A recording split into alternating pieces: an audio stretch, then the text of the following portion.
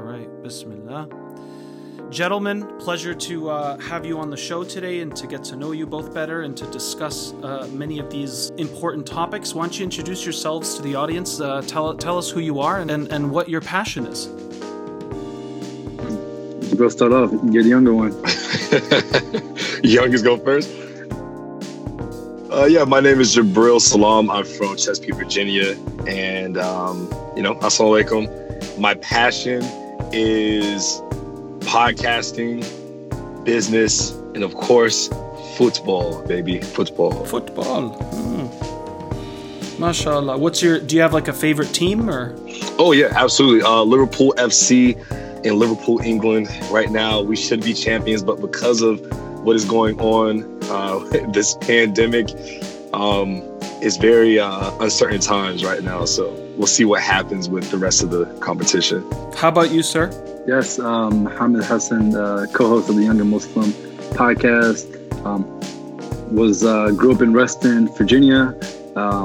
Family came from Egypt. Just like Jabril, love playing football, love family, podcasting, spending quality time with friends, the basics. Thank you, gentlemen, for joining me. And I hope, inshallah, we'll have an awesome discussion today. So we're hoping to discuss a few themes like culture, religion. What does it mean to be, young, successful, and Muslim today? And, we may get into all kinds of branches of these fundamental topics. So, as two young men doing a podcast, engaging with the Muslim youth, constantly, what do you guys find, just out of my own curiosity as a human scientist, what are some of the common themes that keep coming up? The pain points, the issues. I mean, is it mostly relationships? Is it mostly halal and haram? Is it, pretty much all is game kind of thing? Yeah, man. I think every issue, there's a group of young people who can really relate to that issue. So whether it be, they're having issues with marriage, and even within the spectrum of marriage, you have, my parents, you have, how do I find the right person? You have, it's long distance. You have, I'm on my deen, they're not. It's so many different points within each point that, young people have to deal with. But yeah, I mean, you have relationships, you have, the roller coaster that is spirituality. You have, how to maintain a religious and spiritual demeanor while also being able to function in this secular world, this secular country that is, constantly becoming.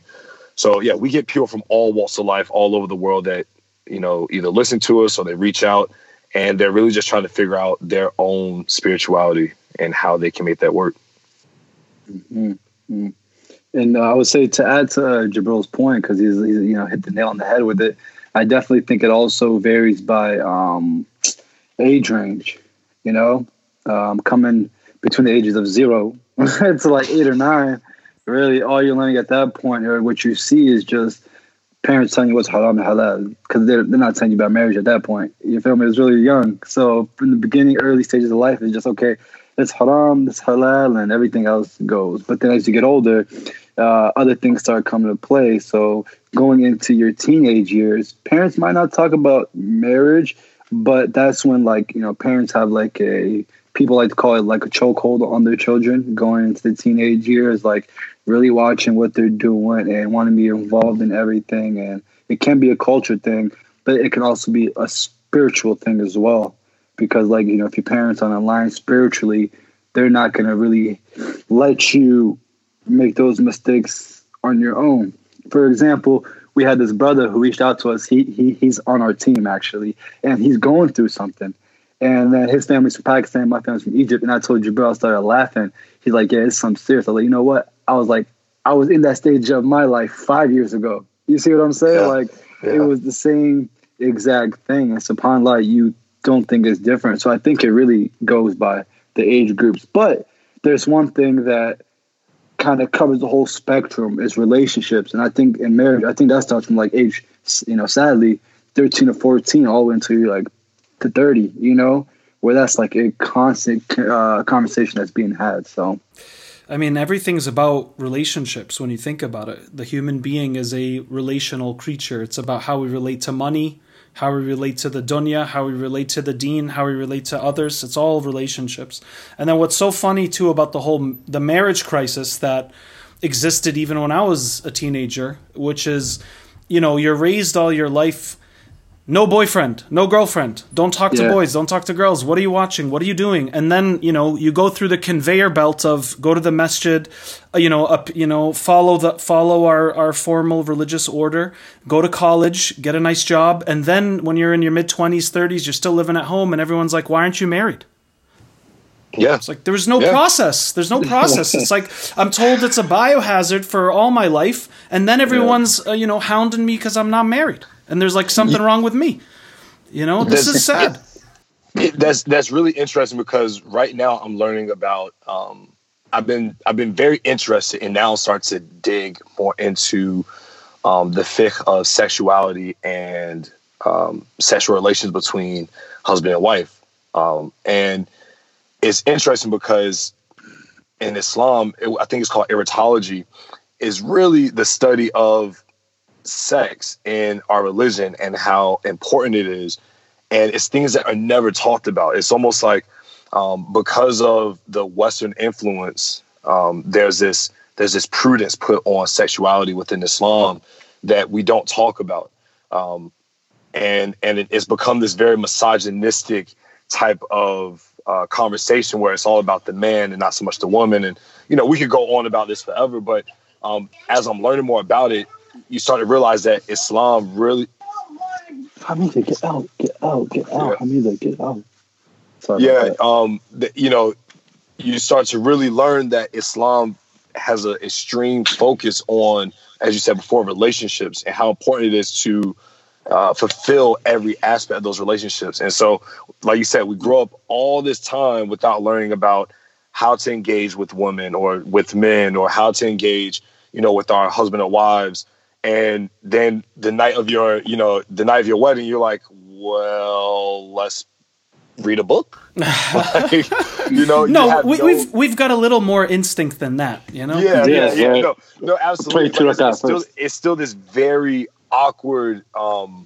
It's a very awkward encounter throughout. You said the whole process is awkward because we're not allowed. It's almost like we're not allowed to look at women. We're not allowed to talk to them. But then all of a sudden we hit the age and they're like, "Yo, get married." And you're like, pfft. Right. And then several guys and women that I know. I mean, I think it's almost statistically the case where you're going to go through anywhere between 3 to 5 courtships before something kicks in. I mean, locks in, right? Why? Because many of these same situations, we don't date often, right? And so the courtship is the training ground. That's where you make a lot of your mistakes. That's where you realize, wow, like I'm really immature, or I'm very jealous, or I'm, focused too much on her physical features and not really trying to find out who she really is. It's like, deal breaker, her thing isn't big enough, right? Or whatever. And then people have to go through these different courtships to, almost learn all that training that they never got beforehand. And it's sad when people get maligned like there's something wrong with you now, right? Especially sisters. Like, why aren't you married yet? You're 30. Why aren't you? It's like, why aren't we also creating a more practical process from an early age forward to make sure that while we protect ourselves along the way, we're also gaining the knowledge and skills that can help us hone in on that, marital process when the time comes, right? But it's almost like we just zero training and then we're expected to be masters of the subject right away. It's like, doesn't work that way, and you won't stop learning anyways once you are married, so I think that there's also this other contrast to that, which is like, oh, if I read 5 books and I take all these Muslim marriage fiqh courses, like I'm somehow now an expert in marriage. It's like, no, you're not, because living with somebody is a whole other ballgame, right? Then it's like talking about football and understanding the rule book, but being on the field, feeling your breath, running, pulling muscles, it's a whole other ballgame than theoretical football, right? Yeah. It's one thing to be a fan, but another thing to hop on the field. Exactly. Exactly. No, and I think we focus on the end game a lot, is just kind of getting married. Alhamdulillah, I'm in the process of getting married myself. And the toughest thing is that I got good training because I'm the eldest. I have sisters, so I kind of understand like emotional intelligence and kind of help people. But the issue was that once I got to that point, right, going to marriage and everything like that, the issue was that I didn't really know how to deal with the woman fully. You feel me? Just because those conversations aren't really had, like Jabril was saying, on a daily basis between men and women. So even the whole courtship that you mentioned, brother, I like that, Brother Kareem, that whole stage is also diluted and kind of restricted, because at that phase, you're not really trying to get to nobody or get into their emotions. You're just trying to get it in and figure out those sexual urges, or deal with the things that you weren't able to do from a younger, because it's haram halal, until you get married, right? But the problem is that a lot of brothers, they go ahead and get all that stuff out the way. Then when they get to those Muslim women, it's a whole different ballgame. You see what I'm saying? Because those other women that you were dealing with, you really, I'm not saying you didn't take it serious, but because marriage wasn't the case, everything was kind of chill. So you would check on her, but make sure she was kind of good, but not really build an emotional system for her to be not only good, but maintain that goodness for, I guess, not the rest of her life, but giving her like a proper system in place. You feel me? Are you talking about like dating before marriage? So you keep it dating before marriage. You're trying to keep it good enough so that I still get laid, but not good enough of an investment that this is going to go somewhere to a serious marriage. Is that what you're referring to? Yeah, that's usually what it is on the streets. Just keeping 100%, just on the ground level. Because right now, even going through the process, I legitimately find myself just like, oh, ya Allah, this is hard. Now I know why people don't get married. This is hard work. No, for real. Now I know why people are waiting, bro. This is hard work. And then I can't even imagine when I get to the position and I'm living with somebody. So we have none of that training. It's like, okay, you don't do none of that. And then it's like, boom, get two people together, put them in a house and just expect it to work. You feel me? So true. That's true. There's many bearded boys and many hijabi girls getting married, but they're not really a man and woman yet, because it's very challenging to assume someone will have proper life experiences, life skills, marital skills, when all I know is I went to school, I came home, I went to college, I came home, and my mom still folds my laundry, my dad still tells me what to do, and then mashallah, you sign a nikah paper 1 month later after getting to know this family friend's daughter, and now you're shipped off, and Bismillah, Allahu Akbar, and we spent $100K on the wedding, and go work it out now. It's like, that's it's no wonder why statistically we have high chances of major risk, if not divorce, with Muslim marriages, because it's not about, oh, you're both Muslim, you're both Sudani, you're both Indian. That's not going to take us far, because all the marriages that are divorced right now, they all followed that setup. We're both Desi, we're both doctors, we're both Egyptian, we're both engineers, we're both this, we're both that, and it doesn't work out after all, because it's not about just what looks good on paper. It's about what looks good, in the broader sense of, what it means to have human compatibility. And certainly similar culture helps, and of course similar religious worldview, but even people that are both Muslim and pray 5 times a day, they clash heads when it comes to their deen, because the way we make meaning of it could be worlds apart, right? Yeah, and those are the questions that aren't asked. A lot of relationships, those questions aren't talked about, or those questions aren't asked, and we don't understand how to engage with someone and talk about those things. So, Muhammad mentioned the dating process. We talk a lot on our podcast about how, when we went to college, we got away from like the life of the deen. We got off the path. However, I'm very grateful for it, because now that I really am in a mental state to look for a wife, I know the things that I shouldn't ask or shouldn't look for, the things that really aren't important. Because you learn early on, okay, I know that religion, children, family structure, what type of lifestyle you want to live, the real important things need to be asked right away. All right. And alhamdulillah, I have very, very in touch parents. So they were able to kind of, guide me and so on and so forth early on. But there was still a lot of things that we didn't talk about. Like with most I can only say Muslim families because, like we said, we get a lot of our audience that's saying, hey, my family hasn't taught me about dating. We haven't talked about how to talk to girls or how to talk to guys, haven't talked about sex, haven't talked about any of that stuff. So it's completely foreign to us. So like the fact that we both had to go off the path and now we're back on it, it's like subhanAllah, like that had to happen in order for us to be able to help other people and tell them like we have a friend who, alhamdulillah, he's still a virgin, but he's getting up in age. And he was like, oh my God, like, what should I do? How do I do this? And I was like, listen, I promise you it's worth the wait, because no one has that conversation. Like we have this weird, it's not really, it's weird, right? Like it goes against what we believe as Muslims, that you should wait for that person, right? You should wait for a wife or a husband, whatever. But we don't have that conversation because it's not looked at as being a cool topic. So you never really get to have a conversation with someone saying, this is why you should wait, or this is the things you should look for in a potential wife, because I've been through it. And I know that you can date somebody for 4 or 5 years and it's still going to go down the drain, but you can meet somebody and talk to them and get to really know them by asking X, Y, and Z, and it'll go way smoother, So we really have to start being very real and upfront about how we engage and how we begin those conversations about marriage and relationships and so on and so forth, so that it can, like Muhammad said, it can be something that we're nurturing longer term. Yeah. Bismillah.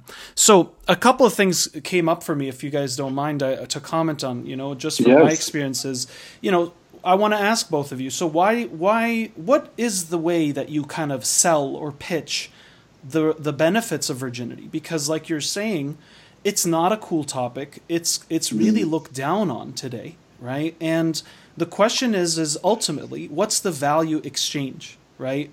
To not have a girlfriend or boyfriend or not get to explore all those things versus, really trying to preserve and maintain that. What's your take on it as young men? Well, man, I think that's a phenomenal question. It kind of sucks, but the saying everything starts at, right? And the reason why I say that is that growing up myself, my dad always worked. You feel me? Just like Jabril's family, my dad always worked, and my mom was in Egypt, unfortunately, for a good amount of a majority of my life, for about 10 years. So growing up and being a young black man here in America, I'm growing up and I'm seeing people as young as elementary school have boyfriends and girlfriends and being happy and taking pictures and going out and talking about we're going to get married and going to middle school. And then you have other people saying like, hey, these are just my joints. I got a few of them, so it's like at that point you get really lonely, because even like your best friends get boyfriends or girlfriends. And it would have been nice if I was younger, if my parents had the time, right? They'd be like, hey, Muhammad, look, these are the reasons why, you want to stay a virgin. We know that things are going to get tough and you're going to feel lonely, but come talk to us. You're not the only person. Like, we waited, your uncle waited. It would be nice to know, like, a lot of other people were in the same boat, rather than me leaving my house and seeing that everybody else is not on that boat and I'm the only one. You feel me? And even going into high school, like, if you were a virgin, you would get clowned. Yeah. Like, I'm talking clown to the point where even girls would clown you. And I'm talking about not like a regular, just like, yo, bro, are you straight? You know what I'm saying? Like, I think he must be gay. I don't think Mo even likes girls, dog, because I don't even see him talking to girls, but they didn't know I was just shy. Like, I wanted a girlfriend, but I was shy. I didn't have the confidence to go and talk to somebody. But like with all that pressure, all that constraints, it's only a matter of time until you pop, or until they legitimately just they're going to get to a point where your friends are going to force even a girl on you. For example, they would even bring a girl that's quote unquote, they call like a goer, or just like I don't want to go into details, but a girl that's actually has sexual experience, and be the ones that, I helped Mo, break his virginity. Yeah, it was me. He's a player now. So it goes to that extreme daily. So. Yeah, I mean, I graduated high school in 1999, and all my whole crew, they all lost their virginity. But by the time they graduated high school, but it wasn't the same type of peer pressure you're describing. You know, and I think social media and access to porn has a lot to do with it, because you're using this as a standard. You know, when I've spoken to some young sisters, for example, telling me about some of these Snapchat videos they get from guys, I mean, it's pornographic, right? And it's of them, right? And it's like, this is what people are watching. Or, for example, young men who tell me, Kareem, you know, my buddies, you know, 12, 13-year-olds, sending me videos of you know, vicious, explicit porn clips. And if you don't react the way the crew wants you to, in other words, you've got to laugh and make, you know, comments about how she's a slut or whatever, then you're ostracized. So even the child who's not looking for it, he wants to preserve his fitra, he's just minding his own business. Like, hey, why can't we just play this video game? Why you got to send me this filth? But then if I don't respond accordingly, it's actually going to threaten my social repertoire at school, right? And so this type of, you know, kind of new wave of pressure of, you know, it's unacceptable for you to be a virgin. You're either gay, you're either messed up, you're either this, and that people will try to enforce you to, you know, finally pop the cherry or whatever, right? That type of mentality is really, I mean, that's just a whole new ball game of peer pressure that's tough. But you know what? One thing that Muhammad and I talk about often is that, you know, he mentioned his parents. The big reason why, you know, his parents couldn't talk to him about that is because that isn't part of their culture. They didn't grow up with a hypersexualized culture where music, where movie, basically every aspect of entertainment has some inkling of sex within it. So it's easy for, you know, your past relatives, ancestors to avoid that, because guess what? You know, you might, not speaking for anybody specifically, but we know a lot of people whose grandparents or parents grew up in very small villages and towns where, you know, they were predestined to get married to this one person from the age of 6, right? Or 6 months. Or 6 months before they were born. So it's like, there was never that pressure of, oh, like, you're a virgin, because if you weren't a virgin, it was bad. The culture was opposite.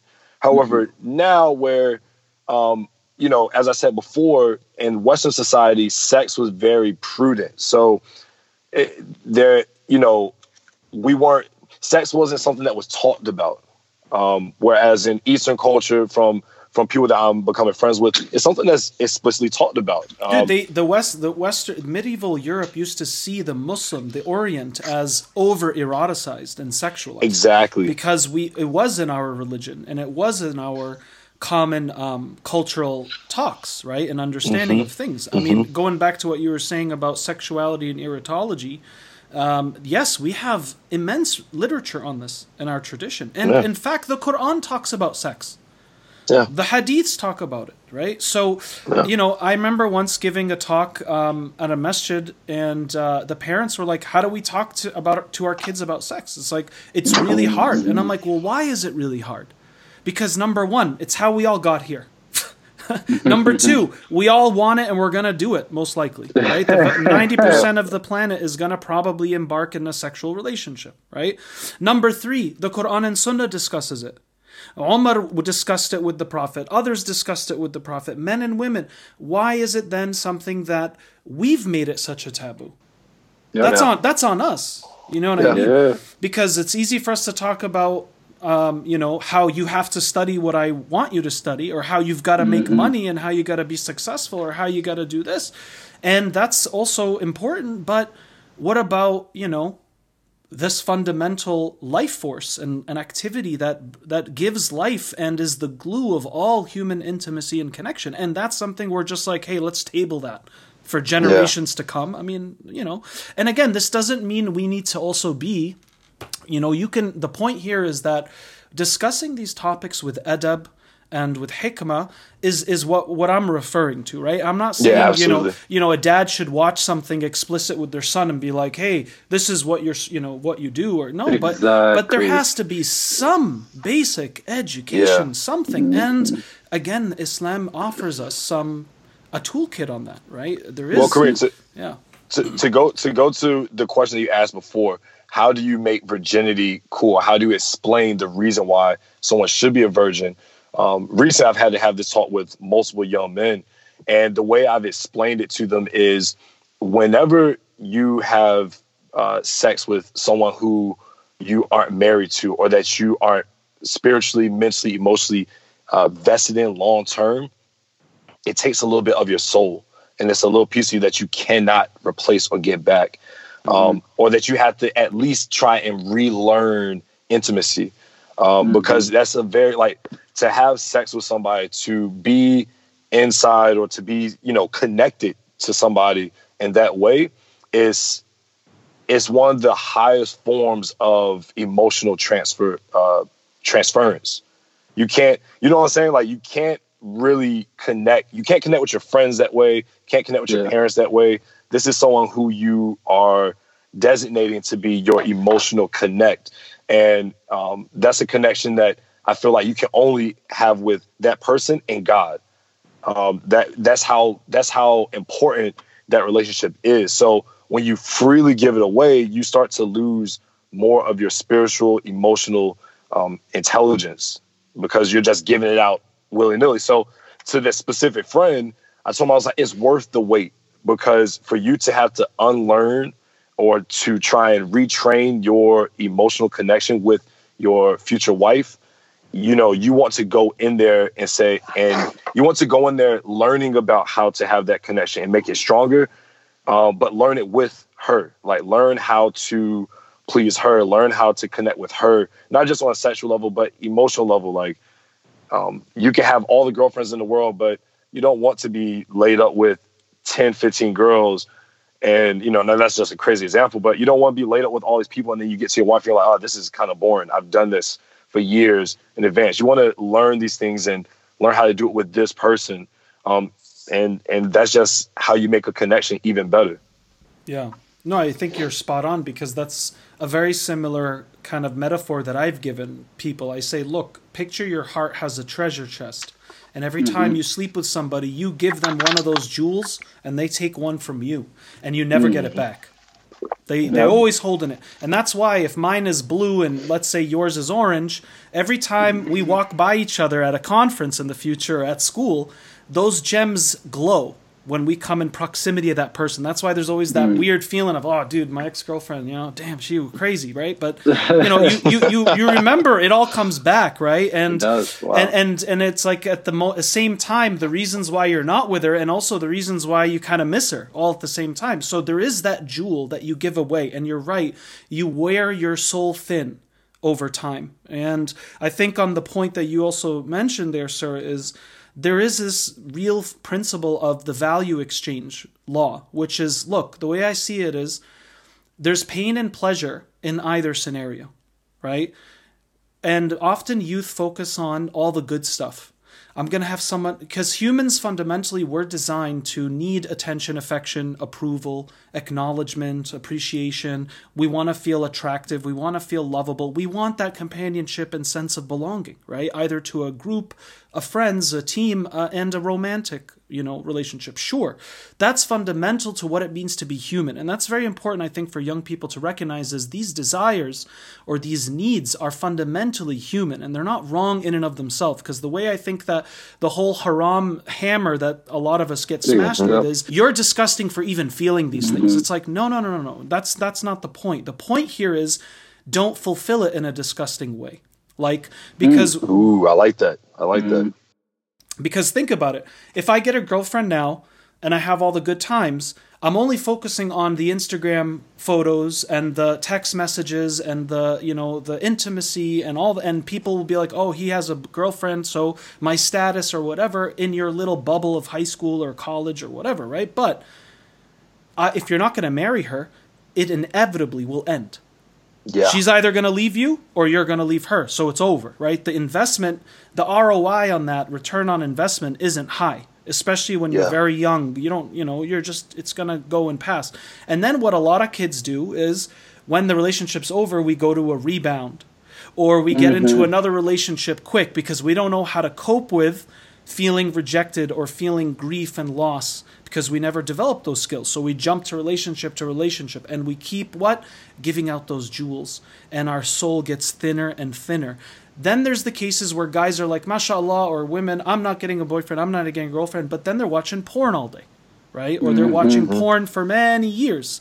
right? On and off. That's also, I would even argue, sometimes even more damaging. Why? Because there's no human connection or human, relationship at all. It's just pure synthetic, artificial fantasy. And it doesn't actually teach you, the real things that would happen if you did have a girlfriend, right? It's like sometimes you still got to deal with this human being here. Porn, you don't do that. So the bottom line is, if I theoretically have hundreds of different women downloaded into my brain from relationships, from porn, it's true. My frame of reference becomes so complex, so deeply impressioned, that it becomes very challenging. And I know this for a fact because I've worked with sex addicts for years. It becomes very challenging to really appreciate the beauty and blessing of your future wife or husband, right? Because you're always comparing this with all that porn. You're always comparing how this is with those 5 other girlfriends I had. And you're actually hijacking or sabotaging your own sense of fulfillment, and certainly your wife, right? Or husband. So you have to remember, ladies and gentlemen, that the value exchange, bottom line is, you're either getting pain and pleasure in one form over here, like let's say just letting your nefs do whatever it wants, or you're going to have pain and pleasure by disciplining your nefs. Either way, you're going to have discomfort and some suffering, and you're also going to get pleasure and gain. But I always ask people, which path is worth the suffering in the big picture and long term? The one that's going to give you ultimately minimize damage and maximum profit or benefit. That's what a smart person does, right? As a business guy, you guys know this, right? A business person they always think about, how can I minimize expenses and maximize profits? That's when you're going to be successful. It's not, how do I, increase my profits, but my expenses go up just as much. Then you're actually not, you're canceling out almost, right? So this is another way to look at it. It's like, if I'm 17, it's like, yeah, I might get to have all this good stuff, but what about the day she cheats on you or leaves you for a taller, stronger guy who's more popular? Or, it's time to go to college and she wants to move on and explore other aspects of herself and sexuality. And it's like, dude, there's no predictability with that. That's why marriage is essentially about safety, predictability, and security for the man and woman, to ensure that the souls and hearts are preserved as much as possible. Because it still hurts when you get into fights while you're married. But the point is there ain't no, I'm just taking my keys and I'm driving off and I'm going to ghost you. And that's the end of the story. Right? Yeah. I mean, you can technically still do it, but there's a marriage contract, there's a civil contract, there's a community bearing witness to this. That puts a lot more social pressure on people to not take these things lightly. So those are some of my thoughts about this.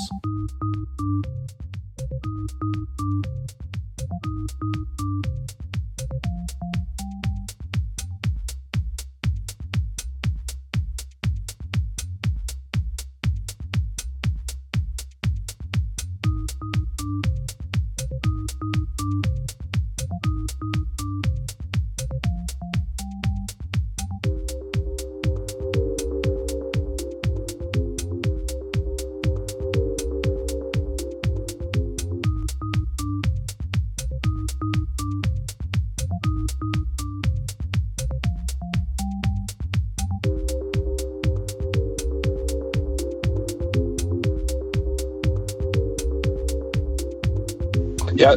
So we also get the other side now. For those of us, and I say us as, for our whole community, who have gone through the ringer, and now you're, as you would say, you're jaded, right? Like, you're kind of jaded to the process of having a relationship and trying to eradicate the things that you've done in the past, and people have asked us before, and even we've had to deal with it on personal levels, of how do you now move forward without, as you said, using those frame of references from before? How do you put your mentality on a blank slate so that you go into this what is hopefully going to be your final relationship wholeheartedly, that you aren't having comparisons to either porn or past relationships? And I know you have experience with this, so I guess this is more of a question for you, for us, and for our community. Well, look, two things. One is, the simple rule of human beings is that the more exposure of a particular stimuli that I have is what will condition and shape me, right? So if you really want to get all that stuff out of your skull, then you have to also let it, you have to stop,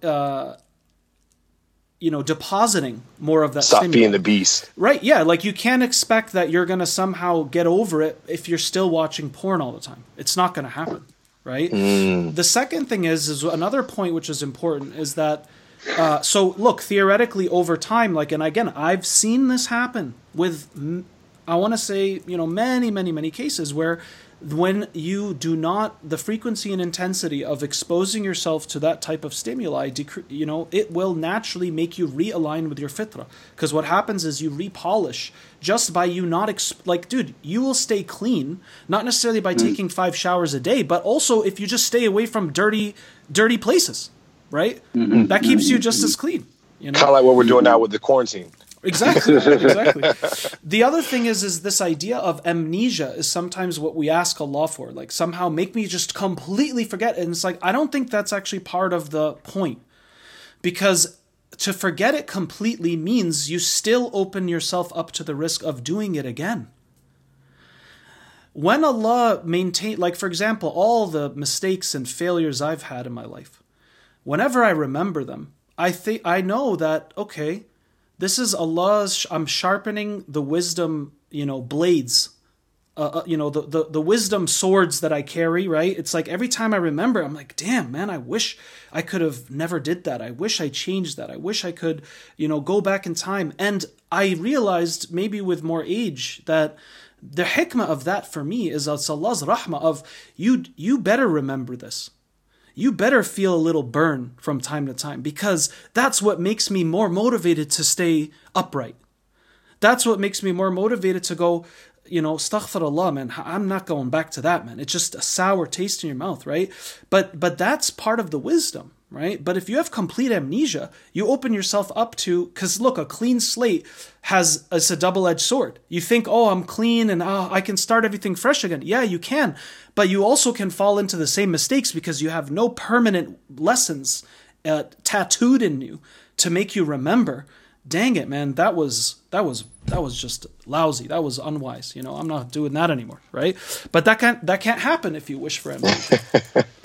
What are your thoughts about that? Yeah, I think you're spot on, and I think that's the advice that we've given to people, and that we constantly pound into our audience is that we're very open about what we've done. We're not explicit, but we're very open about drinking and the party lifestyle that we came from, and why we consciously made the decisions to leave that behind. However, although we did all of that stuff, by no means do we ever regret it, because by doing it, it shaped who we are now, and it's allowed us to learn from those lessons as to why Allah commanded that we don't do those things. You read the Quran a lot differently after you've gone through that phase of partying and, the hardcore partying that, we've experienced.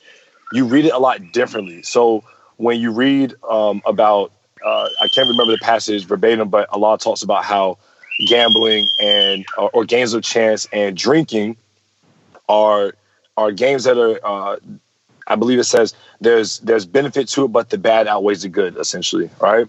And you learn, you're like, man, like those were fun times, but we could have got killed that night, and then you even, as we talked about with sexual relationships, girlfriends and boyfriends and so on and so forth, you're like, man, that was fun, but I still feel broken. I was empty back then, man.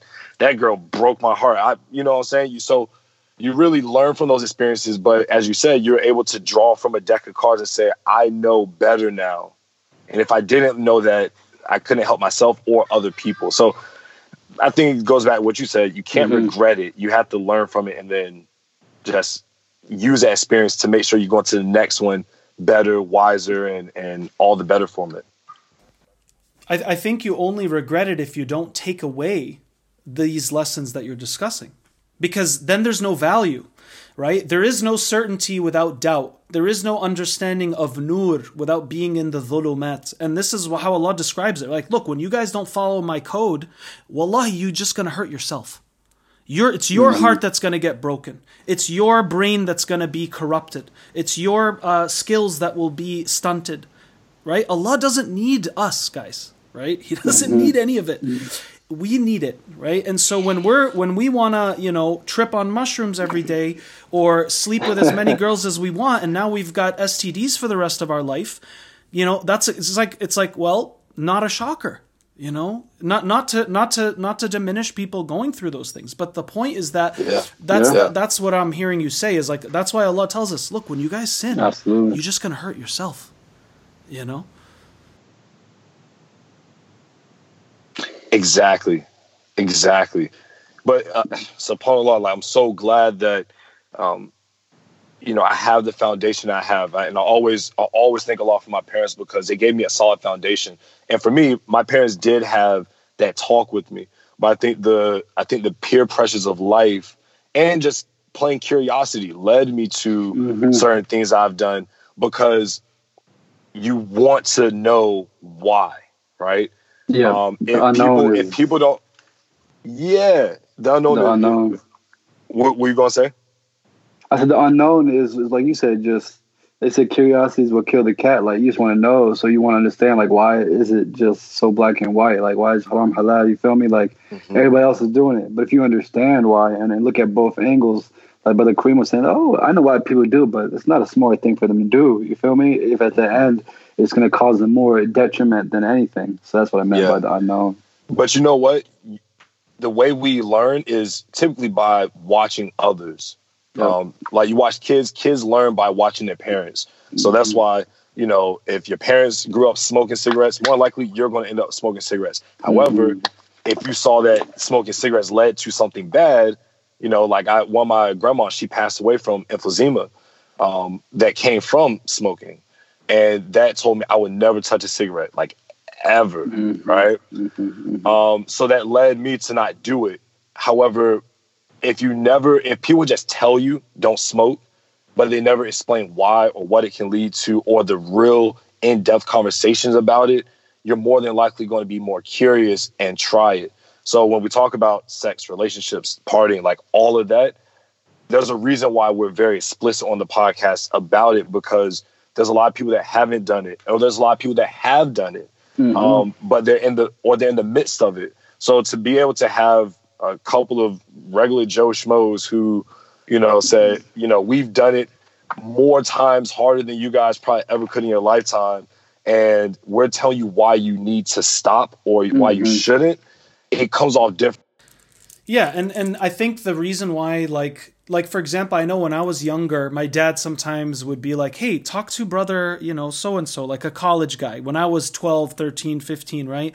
And for some reason, mentors in our community, we tend to take them more seriously than our parents because, there's all that with the parents, right? But the point is that when you got somebody who's like really not here to judge you, like, look, I don't really care if you want to party your brains out this weekend. I'm just telling you, man, I'm in college and this is what I see or this is what I've done. And for some reason, the youth is more receptive to that because what's happening there is the person who's telling you to consider not doing something is actually sharing that sentimental or personal significant value that accompanies that for them.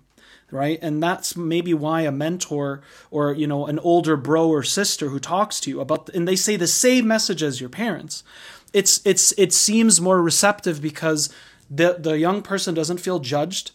They don't feel like they're, being morally placed in a box, and they're actually getting some meaning around why. But here's the thing I also learned, gentlemen, is that people fundamentally tend to transform because of two main forces: inspiration or desperation. And if you're not inspired, desperation will eventually transform you. And that's what we call learning the hard way, right? But also, but not with learning the hard way.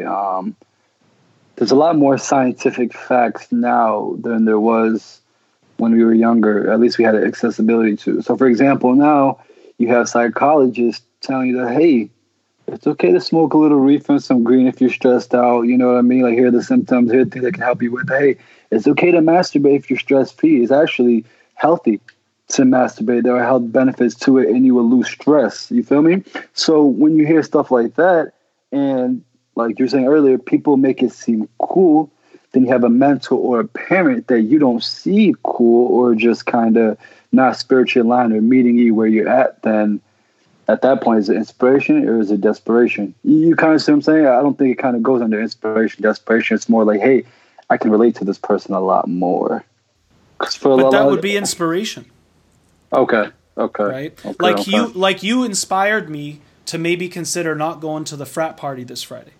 Because you took me out for a coffee and you're like, yo, man, you gotta really think about this, man. It's like, in the end, dude, you know what this stuff is? If an alien came to campus and they were like, why is everybody acting like animals with these red cups in their hands? You say, oh, this is called a party. This drink is called alcohol. What is alcohol? And you're telling the alien from Mars, like, explain this to me. Oh, well, actually, these are various natural healthy substances that we let sit for months or years to ferment and literally become poison. Then we drink it. The alien would look at you and be like, that is really irrational. Why are you guys drinking this, right? That's fun. It's so funny when you put it like that. It's hilarious when you say it like that. But that's the point, right? Is as soon as you get out of your relative context, and again, being here, we call alcohol spirits. Dude, it doesn't change the fundamental substance. It's literally dude, can you die from drinking or not? Yeah. Yes. How is that not, people don't think about this. Yeah. You can die because it's poison. It's a poison. But again, it goes back to people having to see it. Like, we've seen people carried out on stretchers on their birthday. Being pumped out. Oh, yeah. Yeah, and it's a rude awakening. Car accidents, just all kinds of stuff, dude. Yeah. Or like you said, the desperation portion of, I've lived through this. And I remember, I don't think I've shared this on a public platform as many amongst friends, but I remember there was someone I used to hang out with on a regular basis. Good guy. He's still a good friend. But I remember one day we were coming from a particular, a club or something like that. And this was around the time where I made that decision where I was like, I'm done with this.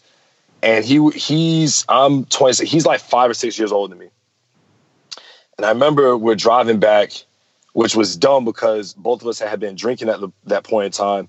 And I remember looking like, man, if we were to die in a car accident right now, and my parents and my community were like, oh, well, he had alcohol in his system, like, my parents would be devastated, one. But then two, the other thing that went through my head was, how much longer can you keep this up? How much longer are you going to do things that don't benefit you? And I grew up in a community where we always work towards the pleasure of Allah, and you have to start asking yourself, and what I'm doing leading to the ultimate success, which for Muslims, the ultimate success is to get to Jannah, to see Allah, to be there.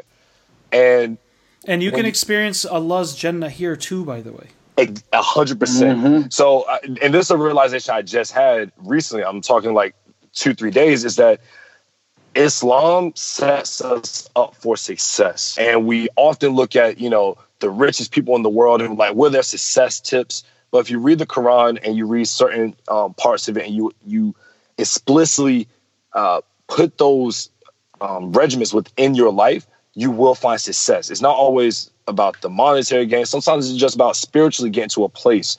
There's a reason why you don't see the richest people in the world out partying. And you don't see celebrities party and go out and get crazy, because they've understood that there's a fundamental part of being successful that is also related to understanding God and your connection with God.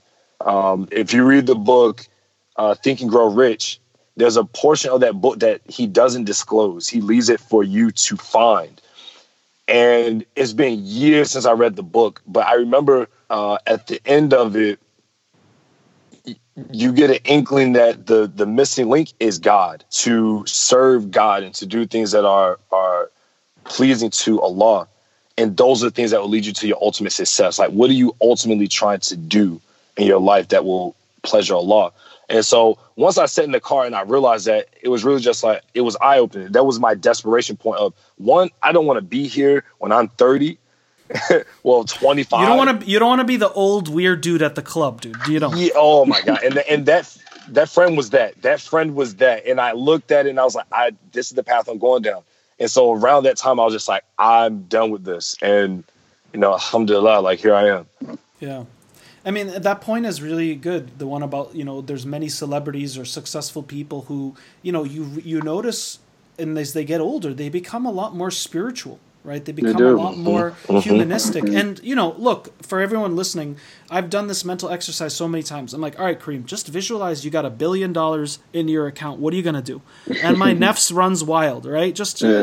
All right, I own a cruise boat. I've got 100 models from every walk of life chilling with me. I've got, music. I've got this, but dude, after a few months or weeks, how many women can you be with? Right.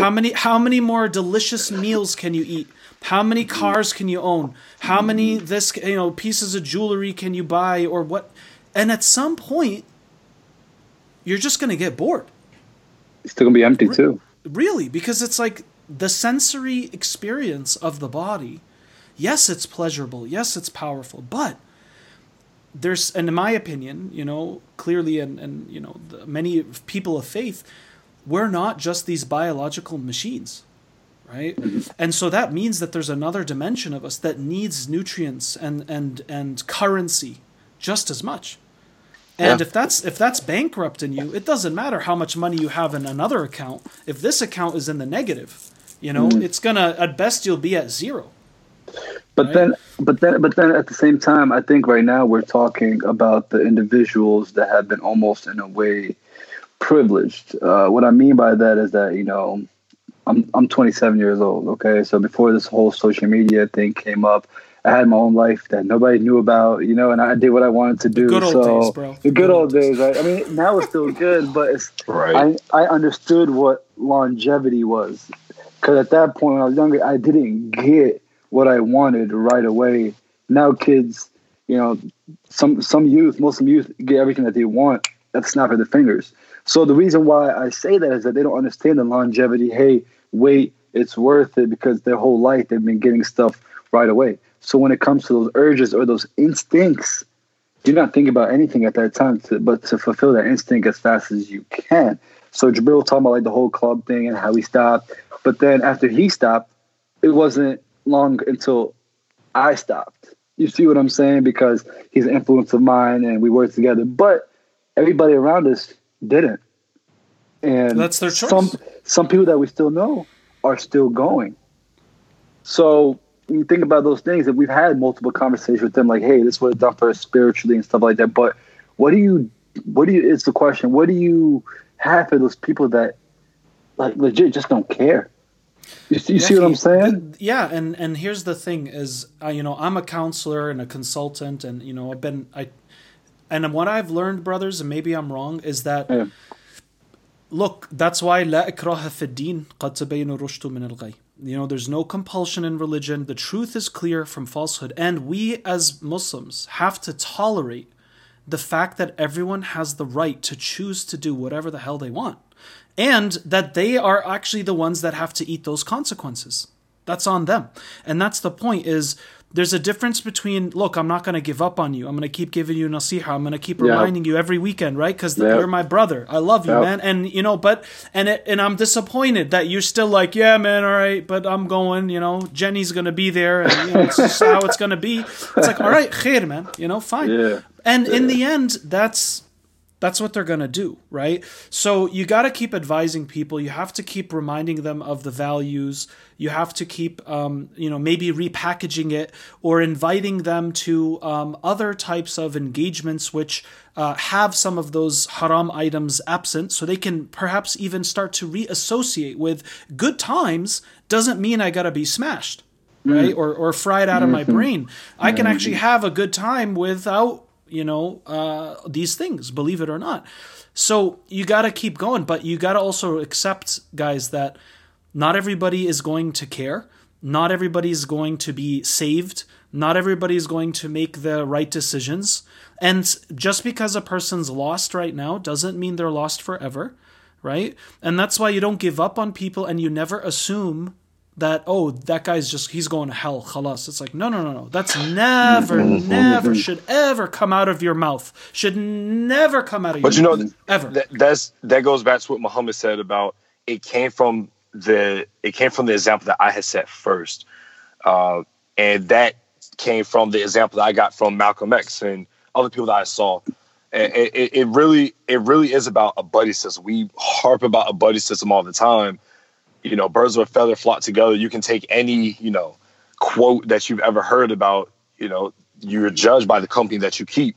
Absolutely. When people around you are being successful in a certain way and that attracts you, then you're going to gravitate towards that, right? We have friends, though, whose culture, their family culture is, let's take drinking, for example. Like we have Hispanic friends, we have Caribbean friends where their culture is about drinking. So it's very difficult for them to break from that.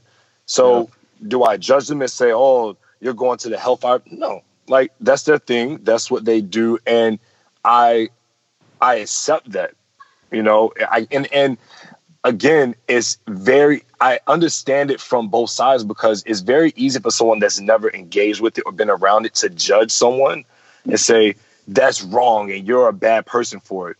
Mm-hmm. Because on my end, I used to do that. So I'm looking at it and I'm like, well, they're not bad people.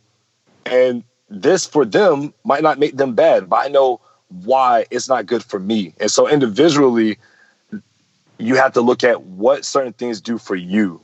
We harp a lot about the young Muslim culture. And I think when you talk about young Muslims and the culture that we live in today, it's really one of having acceptance of everybody's individuality and their own responsibility to make decisions for themselves.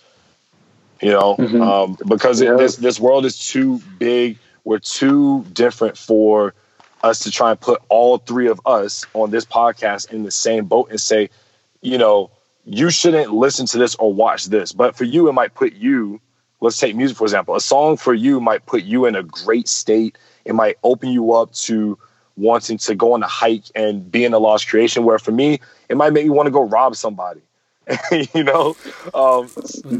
Depends on what you're listening to. Exactly. So, we talk about the young Muslim culture of letting people do them. It says in the Quran, say to them, you can do you and I will do me. All right. You do you, I'm gonna do me, and I'm not going to judge you for what you do, but I'm not going to indulge in the things that you do because that is not for me. And when I read that, when I internalize that and I study it, it doesn't mean that what the other person doing is necessarily haram.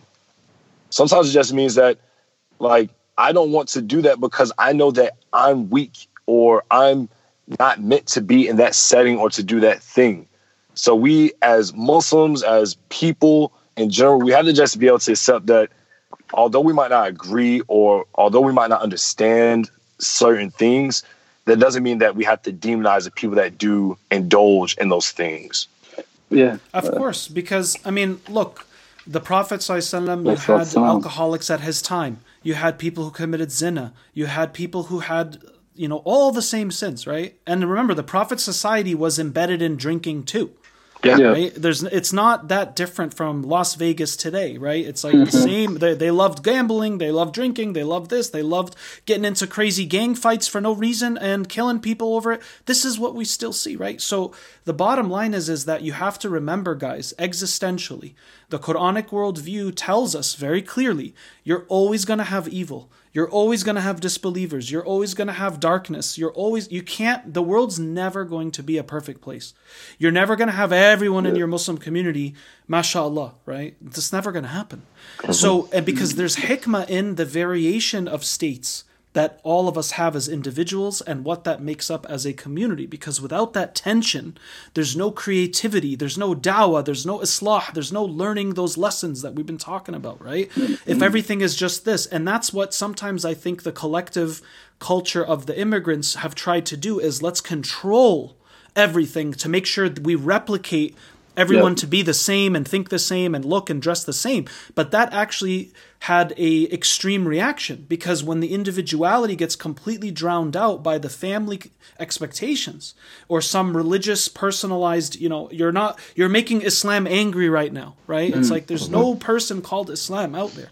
Islam is simply, when we say we want to do things for the sake of Islam, or it's because we want to do what is more aligned with the divine reality and what is good for my relationship with God. So the way I like to see it is, when I sin, it's like I'm cheating on my relationship with Allah. It's like I'm cheating. I'm having an affair. I'm giving that love and devotion and service to other than Allah, whether it's money, alcohol, my sexuality, right? That's all I'm doing there. It's becoming a taghut. Right? As Allah says, وَالَّذِينَ آمَنُوا أَشَدُّ حُبًّا لِلَّهِ. Before that, in Surah Al-Baqarah, He says, Bismillah ar-Rahman ar-Rahim, وَمِنَ النَّاسِ مَن يَتَّخِذُ مِن دُونِ اللَّهِ أَنْدَادًا يُحِبُّونَهُمْ كَحُبِّ اللَّهِ. There are people who take objects equally in their love and devotion to as they do Allah. Which means, dude, I could love my car more than anything, but I also love Allah just as much. Like, that's possible, right? But Allah says, and those وَالَّذِينَ آمَنُوا, like really, those real mu'mineen, أَشَدُّ حُبًّا لِلَّهِ. Shidda. It's like it pulls you beyond it, right? So do you now lose your placement with God because your friend scratched your car? And now you beat him down, or you start cussing him out, and you've always been a piece of, and now you're committing sins with your relationship with Allah because of your car? That's a moment where you love your car more than Allah. Yeah, that's idol worship. You see what I'm saying? So today the idolatry has a lot to do with our psychological attachments. Not, we're not really worried about my sister or your brother worshiping a statue of Buddha anytime soon, most likely, right? But it's the worship of what we psychologically construct as powerful or more valuable than the divine reality itself, right? And that's it's all very long, deep discussions, but that's my thought on that. Well, going back to culture, because I think we transition into that. So for young Muslims right now, the reality is that say they stop those things that we talked about earlier, correct? And they find a new way of living. Sometimes the hard part is the reinforcement in regards to, what do I do with all this time that I got back? So, for example... what do I do with myself, man? What do I do with myself? So, for example, every weekend, I found myself out on U Street in D.C., in Arlington, right? Every weekend. And then a few years back, I stopped that, right? I stopped that. So now it would be time to my parents, like, oh, you're not going out? Like, you're not doing anything? And then I was like, okay. Then I tried like going to events, try to be in the masjid more, doing all that stuff, which was good. But I still needed that outlet with friends and to have fun. So people are like, hey, Muhammad, let's do that. I'm like, no, I don't do that then no more. The always alternative to clubbing and going out partying is hookah. It's the hookah bar. You feel me? Hey, it's more relaxed. You can bring a book. You ain't got to smoke. It's a good bridge. It's a good bridge. You can chill. But even that, like, we need stuff outside of that. Like, sometimes Jabril and I, unluckily, we got the podcast. We always have something to do, right? We got business. We're always working. But then we get time, like, yo, let's go out there and chill. And we just don't know what to do with ourselves. Like, really, even now. Well, gentlemen, when we become the new babas, and I mean, I already am a baba. Father. When we, but look, think about it. God bless our parents and our grandparents, the ones who came here. They did the first kind of important part, which is they established masajid and schools. Alhamdulillah. Right? Which is great. Alhamdulillah, right? But I think it's on us to establish social services, entertainment spaces, so that you're right. We need to have a place in every major city where it's like, dude, that's the Muslim lounge. Cafe, fresh coffee and tea on the tap and smoothies, and you got some good music and live poetry, and I'll bring my guitar and we're gonna play, and we're gonna meet brothers and sisters. We got a musalla and there's prayer. This is this would be where we could. You have to make it a cultural. It's a cultural shift. It's a cultural shift because right now, same thing we were talking about relationships and guys and girls hanging out in the same place. It's almost like gatherings that aren't Juma or halakas are haram, or they're looked down upon. It's like, goodness gracious, like it's ridiculous. That's what I meant by the time. So we have to make that something that's cool, because right now the problem that we have within the young Muslim culture is that we don't know what's cool and what isn't, and it's like the older we get, the more haram police we become.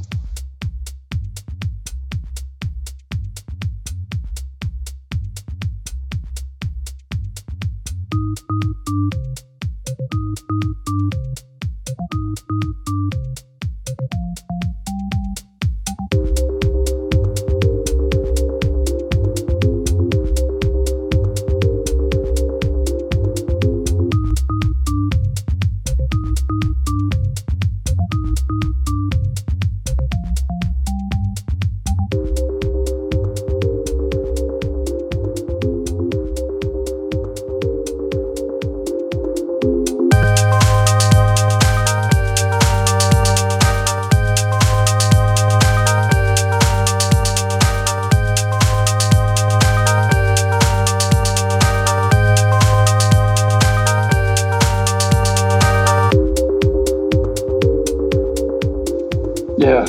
It's all or nothing, dude. It's all or nothing. It's either you get to have a blast, or you have to be this quiet, disciplined, religious person at the local masjid. It's like, no. We need something in between. And, look, again, the experience I was talking about, I'm not saying necessarily we need brothers and sisters dancing at a sober club necessarily, but,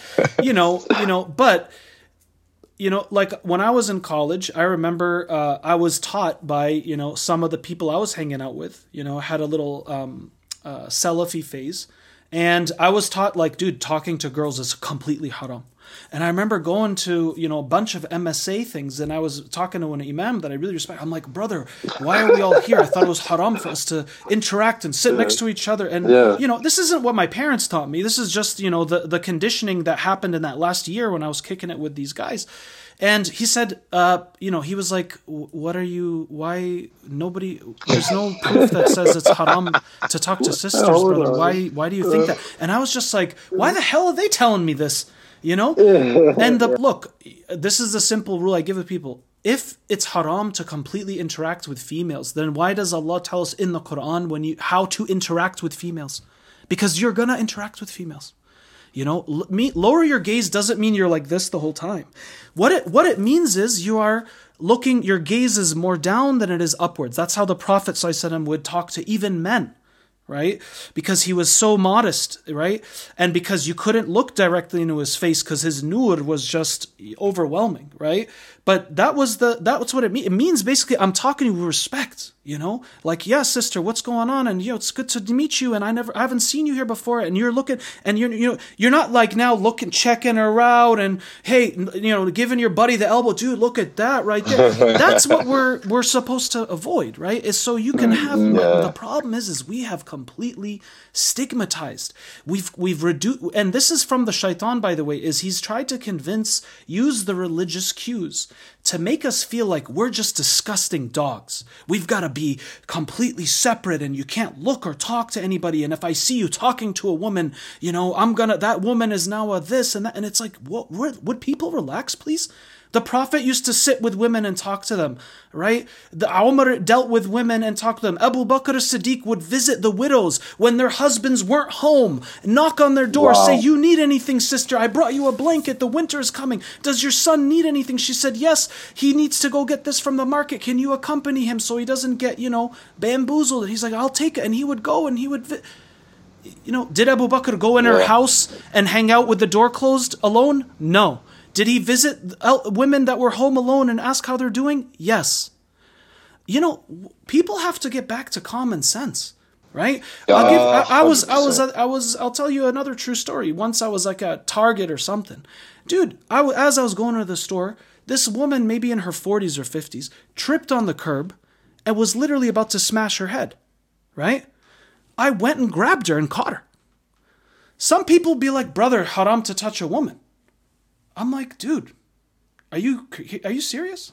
So I let her die? But there's people like this. This is how they think. Yeah. You know what I mean?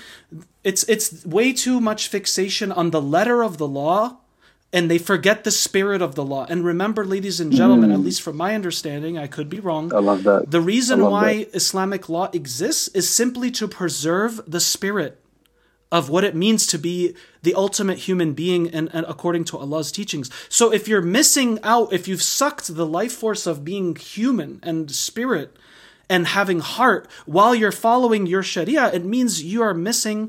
It's not a holistic understanding or application yet, in my opinion. I love that. You're more religious than spiritual. You're more about the tradition and just the rituals than the actual, as you said, the spirit. No, but of it I feel we need to take the word religious back because it has a negative connotation now. It's wrong to say that you're more religious. No, religion is simply organized spirituality. Well, no, I guess that's why I said the second word, which was you're more into the rituals. So yeah, you're right. Religion is rituals is maybe. Yeah. But I think it's more about the appearance of fulfilling the Islamic brand as it's been delivered to you. Yes. Because the problem is when we say, "Oh, I'm not religious, I'm spiritual," then that's a problem because I see it as religion and spirituality are two sides to the same coin. Whether it's you're looking at heads or tails, it's still the same value. Yes. If your perception is off and you say no, the heads is worth 25, but the tails is worth a penny, that's just because your perception's off. Mm-hmm. That doesn't change the value of the quarter, right? So religion is not a bad thing in and of itself. In fact, religion, or deen in Arabic, which is often translated as religion, it's connected to the word for dain, which means it's the debt. Basically, it's the debt we're repaying God for giving us this priceless life of gift and giving us these very powers that he ultimately possesses, like sight, hearing, speaking, knowledge, being able to make or create things. Those are gifts that Allah gave us, right? So our dain that we pay Allah back is by, look, use your gift of life to represent Allah truly. That's khalifa, right? Not to wave your fist at God or to worship your own nafs, right? So I feel like when, and I'm not saying you do this, right, Muhammad or Jibreel, but I'm saying it bugs me when I hear many Muslims say, I'm not religious, I'm spiritual. It's like, well, then you don't understand what either means, in my opinion. Because you can't be spiritual without some type of organized structure or system. Agreed. Because every historical prophet or preacher, the reason why religion became schematized afterwards is so that how can I replicate or have a toolkit to generate the same states of transformation in consciousness? It's through the system and structures of religion, right? It's not by doing whatever you want and picking and choosing what you want. 100%. Because if you do that at your undergrad, if you do that for your college degree, you ain't getting a degree. If you do that when you go to a job and you get hired, here are your 20 job descriptions. I'm going to pick and choose about 5 or 8 of them. You ain't going to have a job either. It doesn't work that way. No, it's funny. It's funny because it's also like a scapegoat. Because one thing as being a Muslim is that Christian, Jews, atheists, they will test you. Like, for example, if you're doing something, hey, aren't you Muslim? Aren't you supposed to be doing that? Yeah, but I'm not that religious. You know what I'm saying? So it's usually like, I'm not that religious, and that kind of, okay, that understands, but they're also confused. But I like what you said, just that holistic approach, and I think that's something that we're starting to come back to now because people are writing books about spirituality that aren't even Muslim, but whether it's a pastor or somebody that's a preacher, or somebody like a Buddhist, whatever, those individuals took those teachings from the Quran, So I think, or like you said, Brother Kareem, we do have to bring that word back and have it all encompassing and actually explain to people, hey, spirituality is including religion. Here's what it all is. Because a lot of people are right now like distancing themselves from religion because of the back stigma that it has, and saying, hey, I'm just spiritual, and I'm Muslim. So right.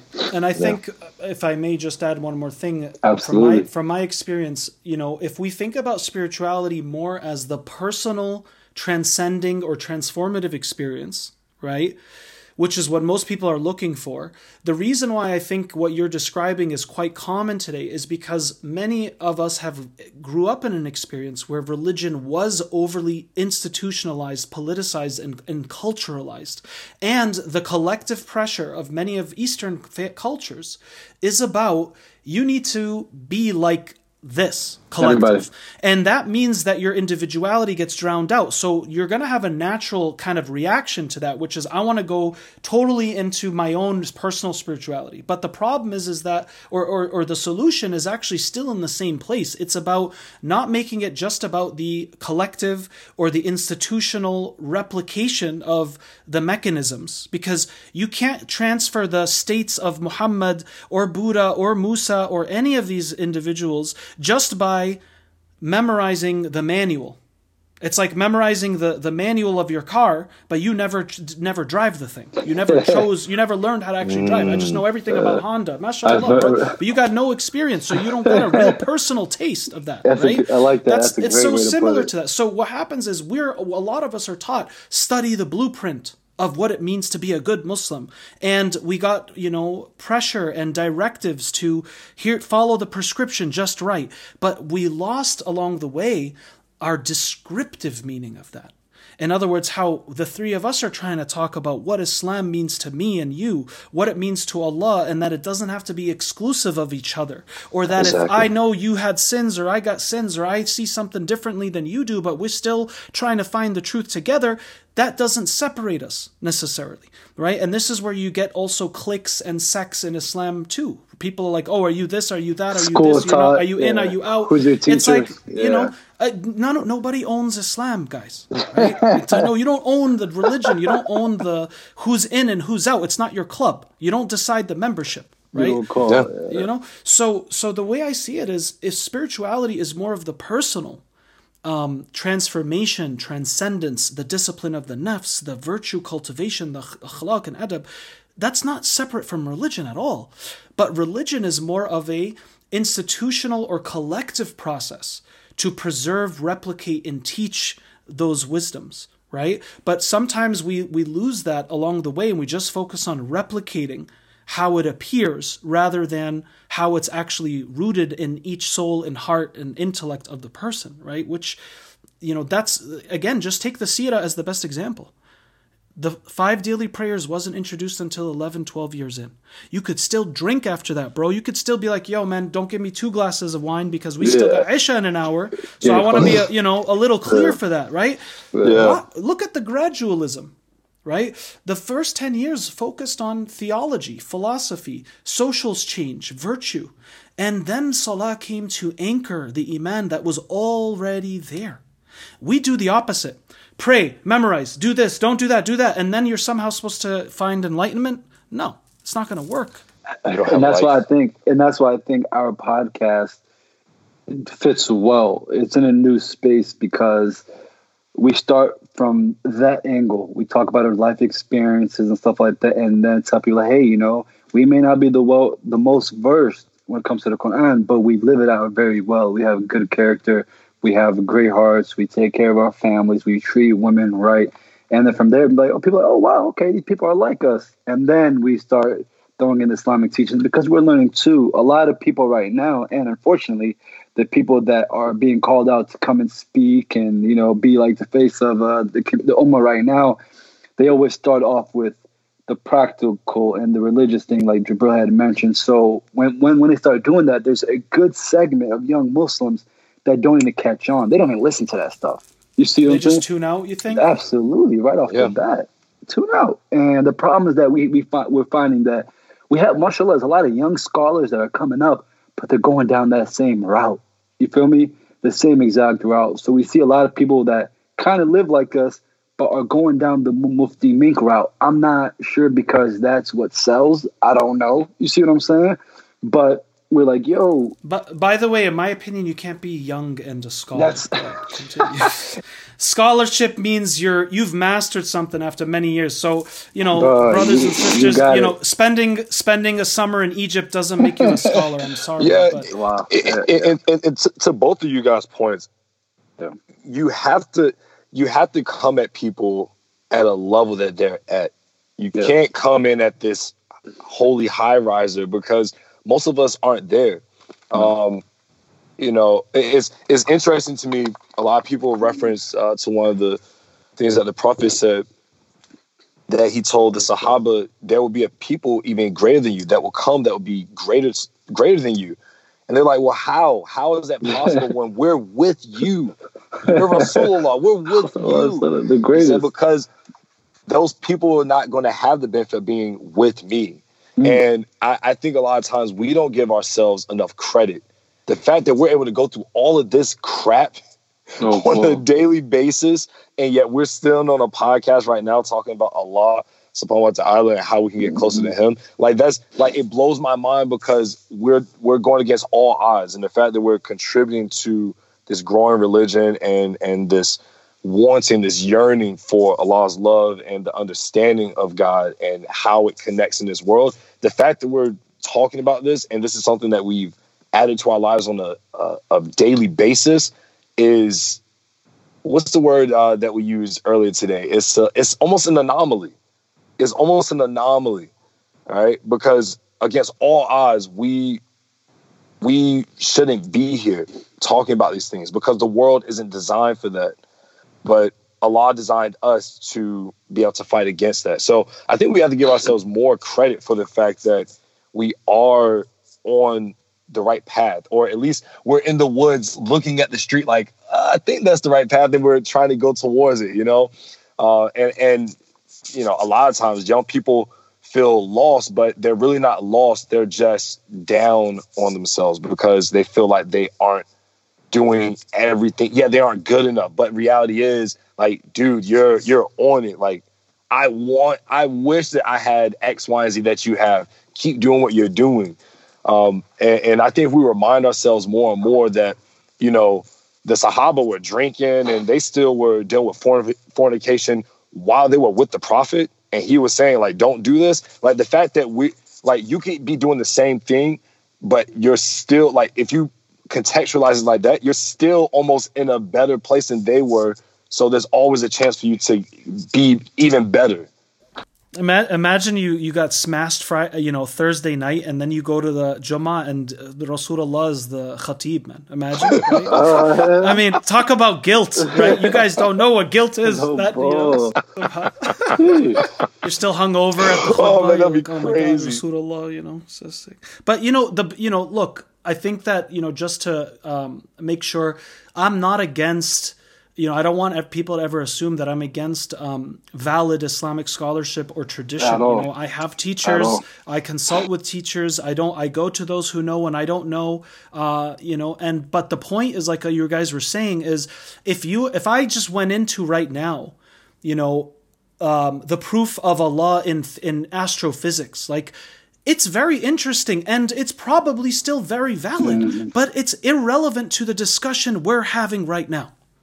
Right? It's not a wise way to go into it and be like, well, brothers, now I want to get into all this. It's like, oh, that's cool, bro, but what does that have to do with everything we're talking about? So going back to what you're saying is, sometimes people have good intentions, but they like you said, they follow some Islamic speaker brand that may not necessarily apply to the people who, they didn't grow up in a family where there was no drinking, no smoking. They never talked to girls. And mashallah, some people, they're preserved in this way. And there's other things they're really lacking as a result of that too, right? Because there's pros and cons to everything. Living a spicy life, living a clean life. Let's call I like it, that, right? spicy life. There's pros and cons. You know what I mean? Yeah. There's pros and cons. So, but the point here is that we need to all work together, because like Abd al-Qadir al-Jilani, who is a famous scholar in our history, he said, bring me the sinners and the poor and, the desolate and the ones who are, addicted to drugs. Those are my people. Those are the ones I want to sit with. And he was a wali of Allah subhanahu wa ta'ala, right? And it's like, you don't see him go, no, I'm only going to sit with the sultans and the president and the big imams and the, all the celebrities. I know I want to be with the people that have no face in the general, outlook of the community, right? And this is prophetic. And it's hard to do, right? To sit with the poor. All the followers were always the poor and the desolate. first, weren't they? Because they don't have all these things that to lose. They see the truth. It's like, dude, that's the truth. Yes. Right? Yeah. They don't sit here and worry now about their money and their prestige and their this, right? It's so there's something to this. And so I think it's important to remember that the brothers and sisters that are confused, have doubts, are in the thick of bad habits or sins right now, they are just as important as the people who, let's say, are good Muslim boys and girls who go to the masjid and who listen to mama and baba and, alhamdulillah, Rabbina iftah alayna. But that doesn't make you any better necessarily. You let Allah decide all that when we're on the other side, right? For now, we have to see everybody as, we're all social capital for each other. We're resources. We are in this together, and the moment we assume otherwise, we go into the separatist, egoic stance on things, which can have a lot of negative effects. Yes. I mean, I think going back, just bring everything together, we have to make it okay to talk about Islam like in any fashion, whether it's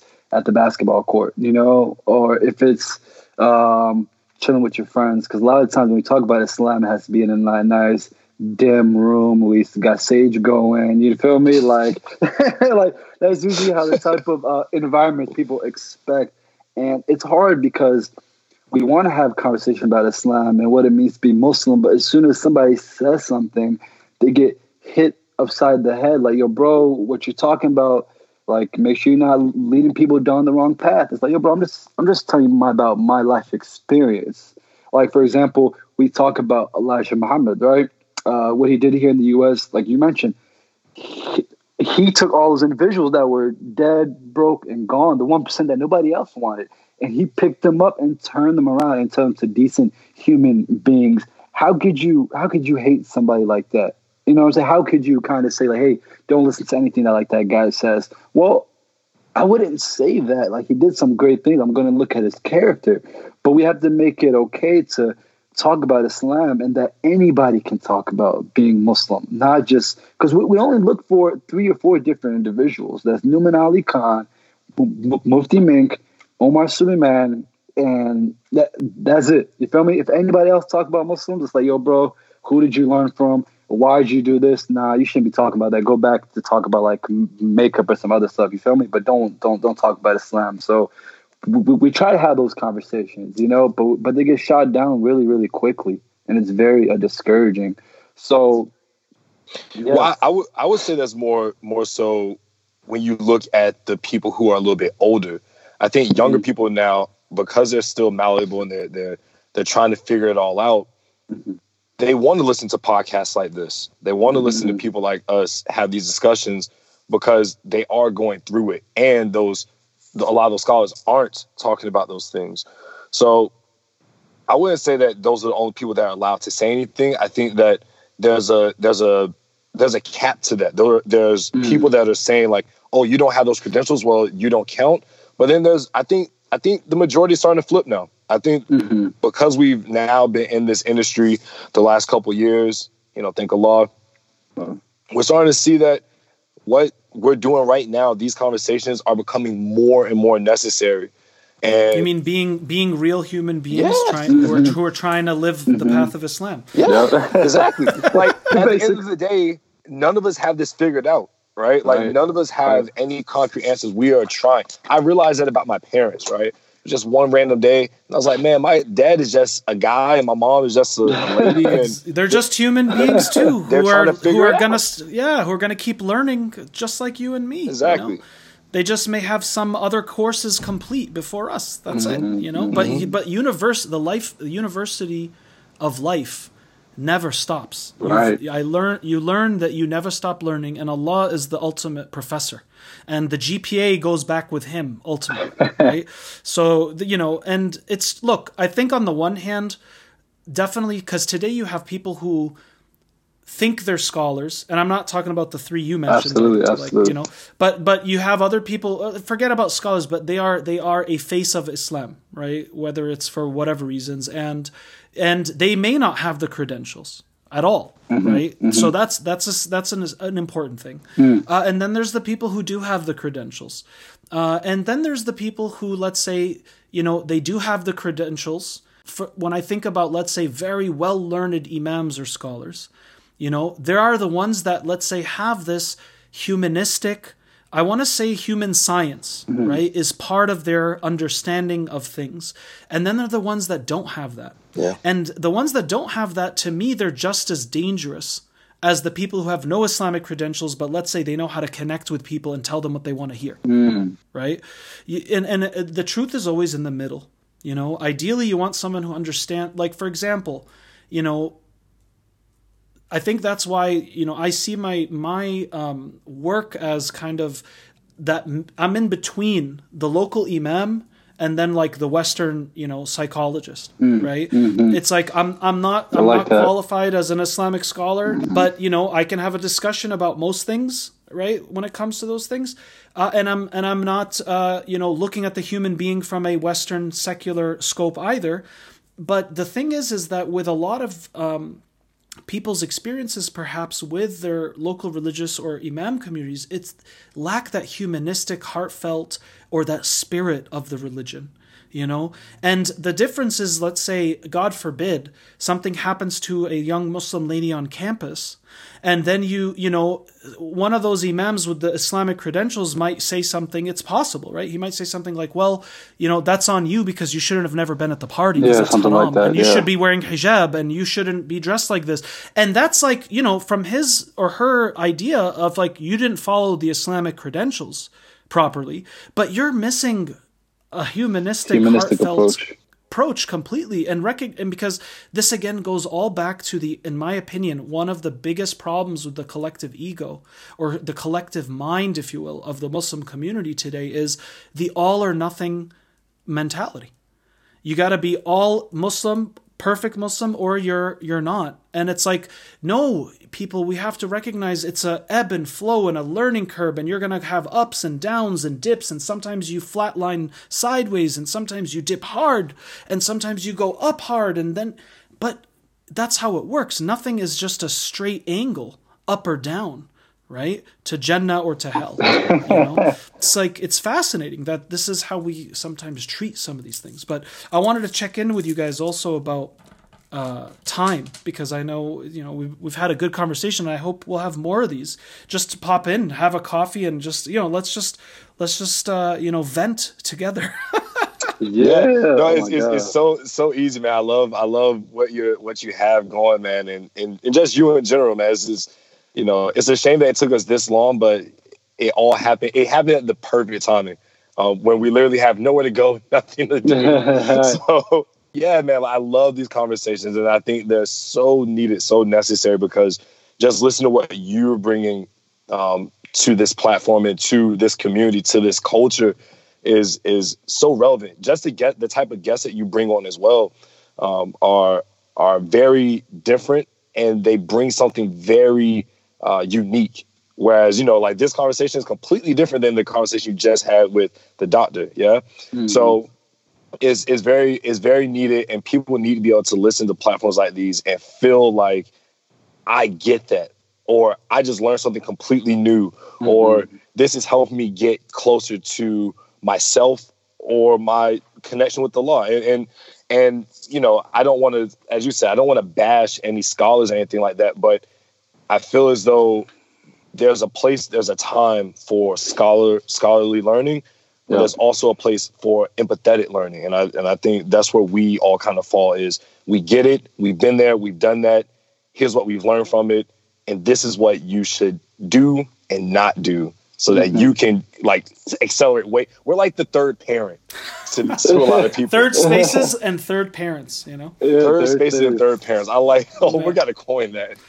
No, but you're right, because look, if I'm already out of I'm out of the clear, right, of all the spicy, dark habits and attachments. Listening to Imam Suhaib Webb, Nouman Ali Khan, these guys are going to benefit me a lot, because I'm ready to take that flight. You know what I mean? I'm ready to go to that destination. I'm just like, I'm ready. I need that structure. I need someone with the qualifications, someone who's had that experience, right? And so on, you know? But that doesn't mean it's going to deliver the same value in the same way to each mind and heart out there based on where they're at. And that's why you do, I think, like you guys are, I think you're emphasizing here, you know, one of the gifts that you've brought to the community, and may Allah increase and preserve both of you, I mean, is that, you know, what about the, you know, those who are, they're still just in that in-between place, right? It's like, I don't know, man, you know, I'm kind of into it, I'm kind of not, I still don't understand, I'm still feeling this, I'm still not feeling that. You know, though, you know, it shouldn't be this like you're either in or you're out, you know, in my opinion. And, you know, I'm not in compared to a lot of people too, right? I mean, I still, you know, brother, your content is very good, but get rid of all your music. It's haram. And I'm just like, well, you know, thank you very much for your opinion. You know, I appreciate that. And if you believe music is haram and it helps you to get closer to Allah by not listening to music, may Allah increase you and you know, give you all that power. But don't now, you know, impose your meaning on me when it's something, and again, this is something that is not absolutely clear in Islam. There's no law that says music is absolutely haram in Islam, from my knowledge, right? And all the few hadiths that often people quote, and again, I kicked it with the Salafis, so I know all the arguments. Okay, I know all those arguments, and you know there's you know it's again, there's ways you can take one hadith or one ayah and interpret it in many different ways. So it's not that simple, right? You have to also recognize, for example, that some hadiths, the Prophet was talking to Johnny. He was talking to Johnny about Johnny's situation, not the ummah. You know what I mean? So some people take that hadith and they're like, see, the Prophet said to this man, do this and do that. And it's like, yeah, but that was Johnny's circumstance. He had a specific situation with his marriage or his finances. So that was the Prophet, what he said to him. Now we can extract meaning off of that and maybe formulate other opinions. That's the whole concept or process of fiqh. But to crystallize something and just say, you know, apply across the board, except for what is known in the deen, you know, min al-ma'ruf bid-darura, right? What is already established in the religion by necessity. You know, like I'm never going to argue that, no, it's my truth that alcohol is okay, or it's my truth that I get to pray every other day. You know, it's like, no, that's just, you know, that's your own madness now, you know, with all due respect, right? Or, oh, God is really a woman, you know, or whatever nonsense people want to come up with. You know, that's not what I'm talking about. I'm talking about the things that, you know, it's clear that it's not 100% established. And very few things in Islam, by the way, are. Right? Most of the Quran does not deal with law. It's all storytelling, lessons, morality, existential questions, and philosophical visions and dialogues of the world and the nature of things and human psychology and more. You know, that's what the Quran mostly is, people. It's not a book of laws. Right? It only deals with about 500 verses that talk about actual laws when it comes to ibadat and mu'amalat. Right? So that's interesting when you think about it, is 95% of the book is not talking about laws. Interesting. Or, you know, making things static. And lastly, if the Quran is really meant to be a guidance for all people in all times, then the meaning, which is the kalam Allah, Allah's speech, Allah is alive, the Quran's words are alive, then it follows that the words are alive, which means the meaning and the power and the value will also be alive. And that means it's not going to be static and crystallized and stuck in 7th or 10th or 20th century. It's going to constantly speak to all of us through that divine speech. And some of the Quran is ahistorical. I mean, all of it is ahistorical in my opinion. And some of it is historical. Like there are some things that were addressing specific things happening at the time of Musa, at the time of Rasulullah sallallahu alaihi wasallam. And the point here is that those are just forms, different forms to get the same value delivered. That's why all the prophets taught the same message.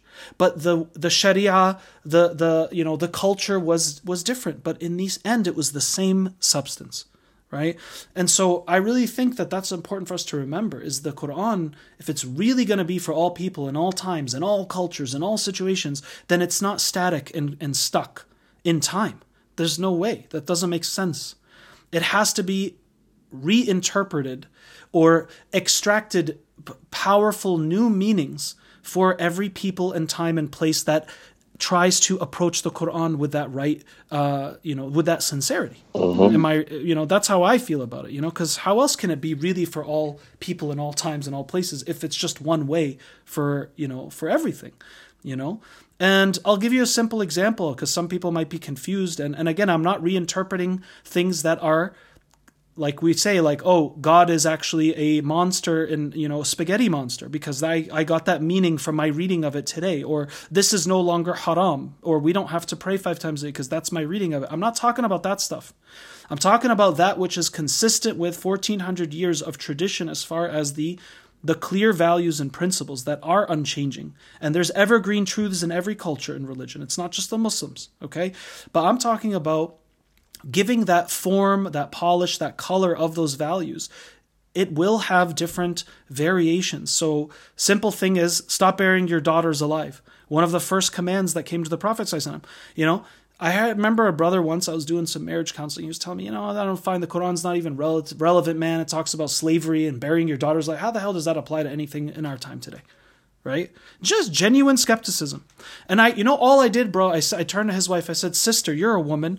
Tell me, does burying your daughters alive have any modern implications? And she went on for 10 minutes. Yeah, totally, bro. Daughters are oppressed in their homes. They're emotionally, intimacy stunted. They're literally abused or physically abused or this. Yes, daughters are still buried alive in the modern context. There you go.